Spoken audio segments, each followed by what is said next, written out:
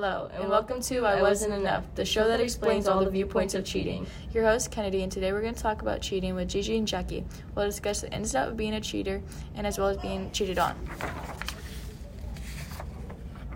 I Wasn't Enough is sponsored by Common Sense Droplets. It is a company that sells droplets to the common person who needs common sense. Have you ever met someone or are someone who has no common sense?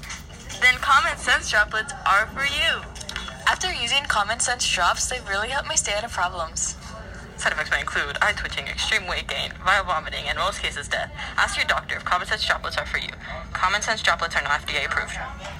So to start off this episode, we have a perspective from a cheater, Gigi Spencer. So Gigi, what was going on in your mind while you were cheating? I low-key forgot about him and just forgot I was in a relationship. Did you have any sympathy when he found out? Not really. I swerved all his kisses. Gigi, do you have any final statements about being a cheater? I was just bored, but I don't regret it. Okay, thank you.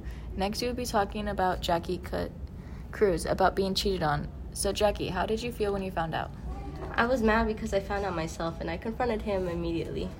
Did it hurt? Yeah, it hurt, but there's nothing I can do now.